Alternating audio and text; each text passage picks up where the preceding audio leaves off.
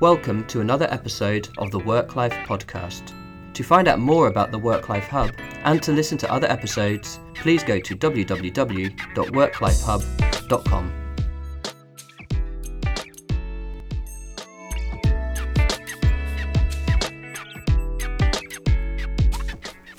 Welcome to another episode of the WorkLife Hub podcast.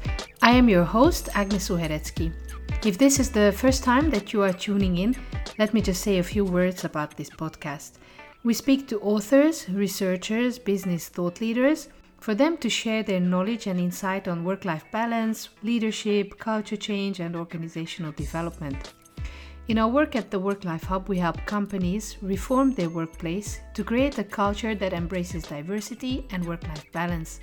We are passionate about building vibrant and engaging workplaces that are great for employees and customers. If you would like to get in touch with us, you can do this via Twitter at WorkLife Hub, on our LinkedIn page, or on our website.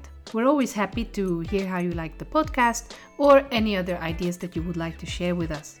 And now, on with the show.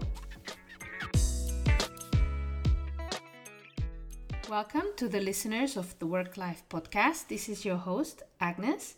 And today I'm joined by Stephen Bevan. Hello, Stephen. Hello. Stephen is the head of HR R&D at the Institute of Employment Studies, and he's done a number of research around mental health at work and musculoskeletal conditions at work, and also was leading a national and international coalition called Fit for Work, which we're going to be talking about a little bit later, and also talking about mental health and well-being and sickness absence at work. So I'm so thrilled and really pleased to have you, Stephen, on the podcast. So may I ask you to start off by asking you to tell listeners a little bit about yourself, about your career, and what triggered your interest in these issues that you're researching? Yeah, okay. I've been working in this area for probably 20 years or so. And my background is as an organizational psychologist. So I've been interested for a while in what motivates people at work and how their attitudes and their motivations translate into behavior. And if you're an employer, you're obviously interested in how that behavior manifests itself as performance and retention and so on. But I started to focus a little bit more on the issue of what the psychological factors underpinning sickness absence from work were a few years ago. And that's led me down the route of doing quite a lot of research and also policy work, both nationally and internationally, on sickness absence, health and well-being of the workforce, and eventually how the health of the workforce affects both quality of life but also productivity. Excellent. So would you like to maybe elaborate a little bit about this European project that you were leading on, the Fit for Work coalition? Yes, I think one of the things that's very interesting is that we have a number of different factors across Europe which are beginning to affect the health of the workforce. One challenge, of course, is that in most European countries we have an ageing workforce, and in some ways that makes older workers slightly more susceptible to certain health conditions, and things like musculoskeletal conditions, so conditions of the bones and joints and so on, tend to be worse amongst older workers. There are some exceptions to that. But obviously that has a big impact on both employers and on national productivity and performance. So we were looking in this project at what the impact of musculoskeletal conditions were on absence from work, lost productivity, perhaps even premature retirement, early retirement as well. So in 2007, we began a project looking at the impact of musculoskeletal conditions on work and looking particularly at sickness absence from work.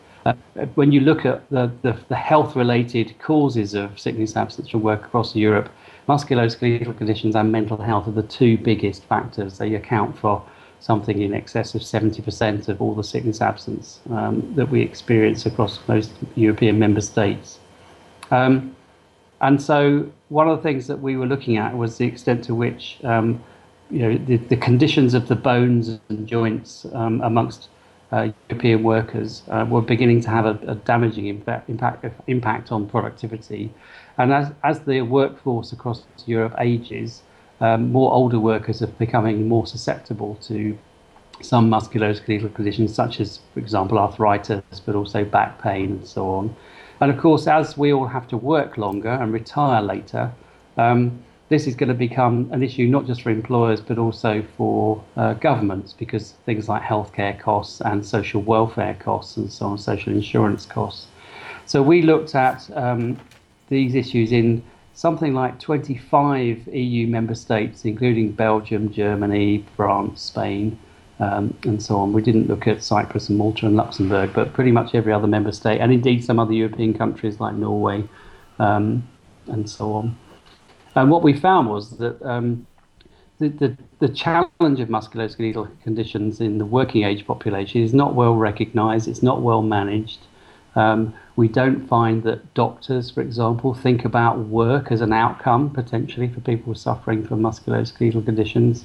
And we find that employers are not doing very much in terms of prevention, and they're not really focusing very much on helping people return back to work very quickly as a result of their conditions and the rehabilitation they get.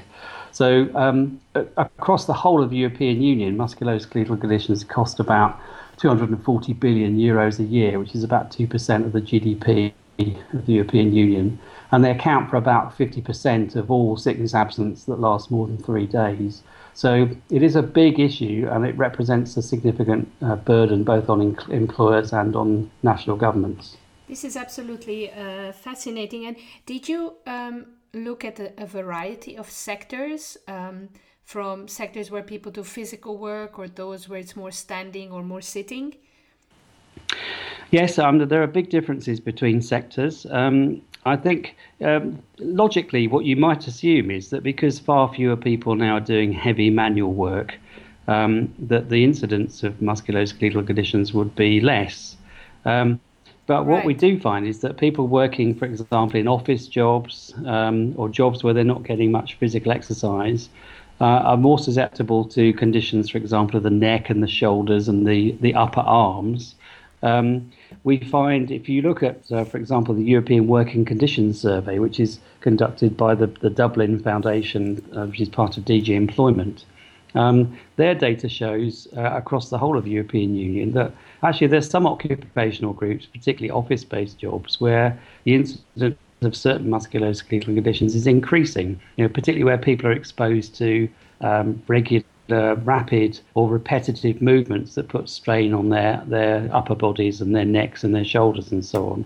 So despite the fact that we're not doing so much, heavy industry and manufacturing, the incidence of musculoskeletal conditions is still quite high. It's particularly high in construction. It's also high in the health sector, where you have nurses and other healthcare professions who are exposed to lifting and so on. So it is still a big issue. And just to give you an example, in the UK in 2014, which is the latest data we have, we lost 31 million working days to musculoskeletal conditions. And if you compare that to the highest ever year of industrial action that we ever had, which is 1978-79, that was 29 million working days. So it is a big issue, and it's not one that's getting the attention it needs from policymakers or employers. No, absolutely. And well, thank you very much for clarifying. I think I was doing it, and I think most of the listeners are going to be all of a sudden sitting up straight, listening to you and just being aware of their posture. And I was just, also thinking while you were speaking that media and the news, when we look at the changing world of work and the workforce, is full of the millennials and young people, but there's very, very little mention of the aging workforce, the aging population, and it's this problem seems to be almost like a silent issue that is creeping up on governments and also employers that somehow is not recognized as you said, as something that needs intervention, that needs and also I was just thinking, and then you also said it, that basically it could be an interesting area where employers and by that also private companies could play a part in prevention of the public costs, right? Absolutely. I think you're right that the older workers issue is something that is not so visible, but is a big issue. So I was speaking to my daughter yesterday. She's just graduated from university, so she's starting out in the world of work. And I said to her, statistically, you realise that you're probably going to have to work for another 50 years before you can retire. Which didn't make her very happy, as you can imagine. But the notion that we'll all have to work till we're 70 in order for governments just to accept, to be able to have the ability to pay pensions and so on, is something which is horrifying for many workers at the moment, particularly as they began their careers expecting to retire perhaps when they were 60. Or 65. Now, the other thing that happens, of course, is that although we've had fantastic medical advances that enable us to live longer, the real truth is that we're living longer but less healthily. And so we have a growing burden of what you might call chronic health conditions, long-term health conditions that begin to affect us, particularly in the latter third of our careers. And so I think that this is a societal problem that we need to think about, because by the time people get to 65 or 70, the chances of them having at least one health condition that, at least for part of the time, affects their ability to work effectively is increasing massively. Now, I think back to your point about prevention, I think there are things that employers can do. Clearly, there are some things that employers have no influence over. If someone develops cancer or has a heart condition or develops rheumatoid arthritis or some other disease, their responsibility is to help that individual remain productive at work wherever possible. I think there are things that can be done in organisations to help prevent both musculoskeletal conditions and indeed mental health conditions by the way that work is organised, the ways that jobs are designed, the way that people's workstations are designed and so on. So you talked about posture and ergonomics, I guess. But also what we're increasingly beginning to call the psychosocial work environment. Yeah. So how, workload, pressure, deadlines, how much autonomy people have, how much control they have over their jobs, and ultimately how well they're managed at work. And the research is now pointing very, very clearly to aspects of the way that people are managed at work, which are beginning to have either a damaging or indeed a positive impact on their ability to remain healthy and productive at work. And I also would maybe mention here the organization of work, because we at the WorkLife Hub, we look at flexible working hours and flexibility in general. And if employers could kind of go to the final frontier of work-life balance, which is to have legitimate private time during the so-called workday, if they could use some of that time to take care of themselves, to go to an osteopath or go for a walk or go for a swimming or whatever, that could really prolong also this employer-employment relationship. So am I assuming correctly? Is this something that you also see in terms of policy or workplace recommendations?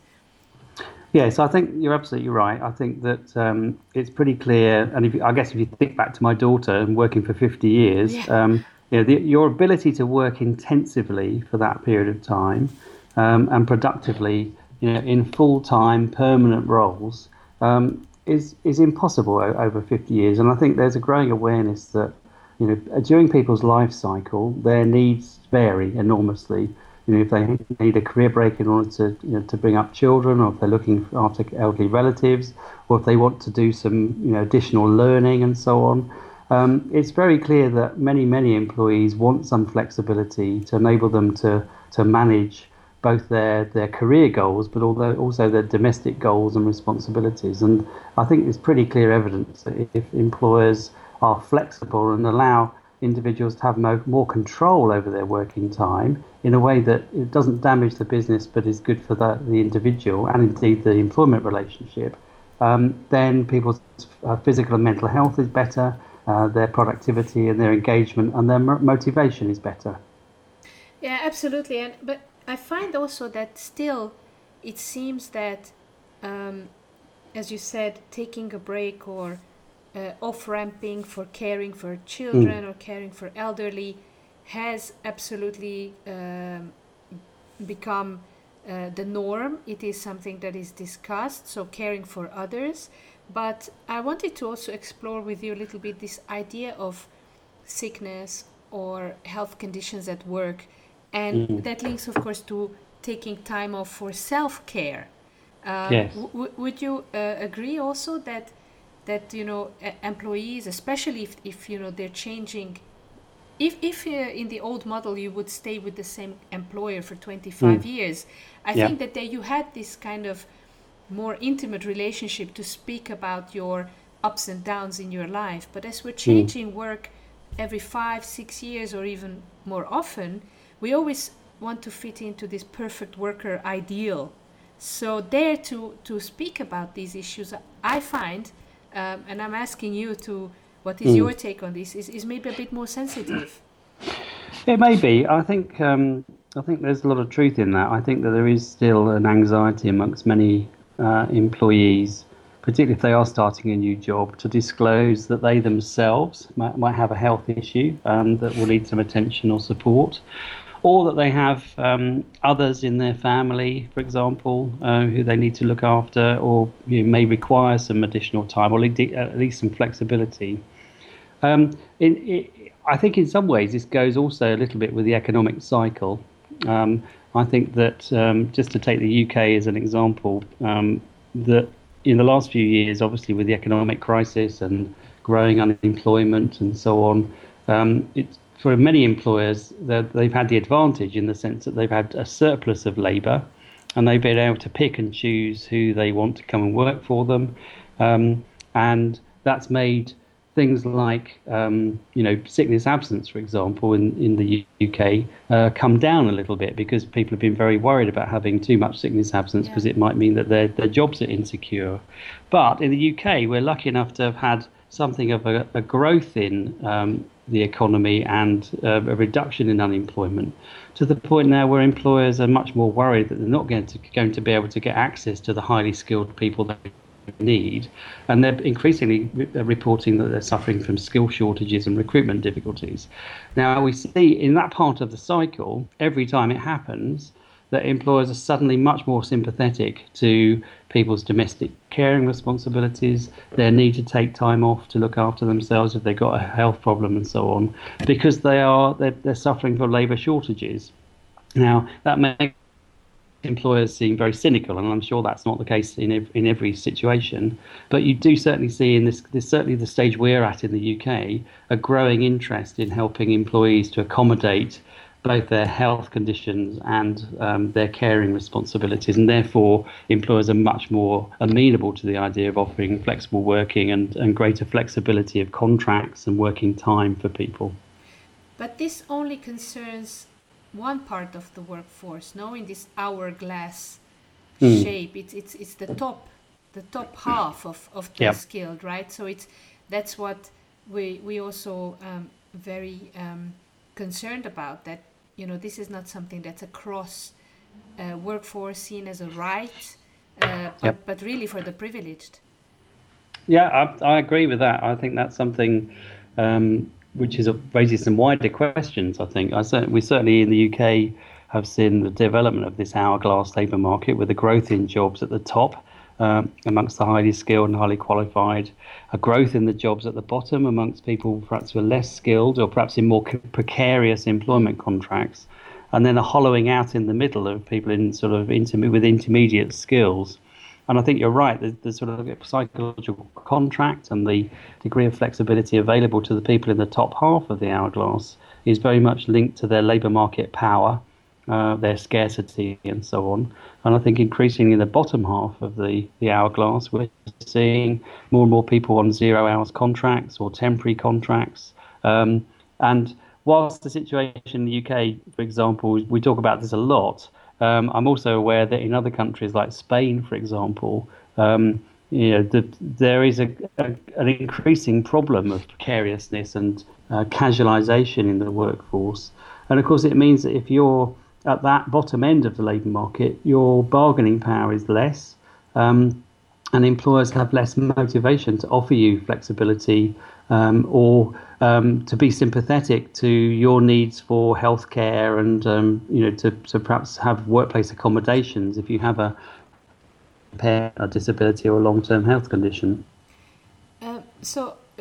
Just picking up on an earlier point that you made about employees and workers having at least one chronic condition towards the last third of their working lives, and we know that because of the aging population, this is also the segment of the workforce population that is going to have to care for someone else with a disability or an illness. So I just would like to maybe tease out a little bit what your thoughts are on policy and what the role of policy makers would be now, and whether this is a kind of a real ticking time bomb is maybe a bit of a strong but as we are still recovering from the crisis and there's a lot of focus still on growth and competitivity. I mean, if we don't tackle this aspect coupled together, they don't promise too well, right? That's right. I mean, I think the picture is a little bit different across Europe, obviously, because we've got different rates of recovery from the crisis, and we've still got quite high levels of unemployment and long-term unemployment in different parts of the European Union. So, I know I keep referring to the UK, but that's the country I know best, obviously. But I'm aware from the other European work that we've done that the picture is different. I mean, I think obviously that this also gets into the issue of labour market flexibility and whether or not labour market regulation is either a good or a bad thing. And this is clearly a big issue currently in France. And it's something that in the UK we went through a few years ago. I do think that the policy does play a part here. We've recently in the UK extended our right to request legislation, for example, to everybody. So for a few years we had the right for people who had caring responsibilities for children under 7, I think it was, to be able to request from their employer that they were able to work more flexibly, so to renegotiate their contracts of employment, to work part-time or to work more flexible working hours. And the onus was on the employer to say why they shouldn't agree to this. So it meant that lots of people got access to flexible working. And what we've done recently, just in the last couple of years, is extended that right to everybody in the workforce. Now, I think that that's not a perfect policy because we don't know how many people would like flexibility but are too frightened to ask their employer. We do have data about how many do ask, and we reckon about 80% who ask get a positive response. So I think that policy has the opportunity here to encourage a positive dialogue between employees and their employers so they can come to an accommodation. The challenge, I think, is for the employee to be able to say to the employer, look, I'd like to work this alternative working pattern, but this is how the work will get done, and I'm conscious that you as the employer still want to have high levels of productivity and so on. So it requires a mature dialogue. Sometimes that can be moderated through the social partnership process, and the role of trade unions in this, I think, can be very positive too. But I do think it's the role of policy to facilitate greater flexibility and choice in a way where there's mutual advantage for both the employer and the employee. Absolutely. Well, thank you so much for clarifying that. And before we go to our last question, where we would be tackling perhaps what employers can do, may I just ask you, Stephen, if you could tell listeners where they can reach you, how they can contact you, where they find information about the work you're doing? Of course, yeah. Well, I'm working at the Institute for Employment Studies in the UK, which is you can find on the internet. The website address is www.employment-studies.co.uk, and you can find my email address on that website too. And I'm also fairly active on Twitter, and my Twitter handle is @Stephen Bevan. That's Stephen with a PH. Thank you so much. So coming to but we will of course put these also into the notes of the podcast. So coming to the last question, which is always the same here on the WorkLife podcast, if I could ask you, and what advice would you give to general managers or CEOs to pay attention to these issues that we just discussed and make a positive impact on the well-being and health of their workforce? What would be your advice? We did a piece of work in our National Health Service here in the UK, and we asked people, what could your employer do to improve your health and well-being at work? They didn't say, give us fruit bowls or give us access to gym membership or Pilates classes. They said, treat us like adults, tell us what's going on, involve us in decisions that affect our future, and give us more control and autonomy in our jobs. And I think there's an interesting message there for general managers, chief executives, that all the things we know from all the research that improve the morale and the motivation and the performance of employees, particularly around the way they're managed and their jobs are designed and so on, also have really positive benefits for engagement and well-being at work.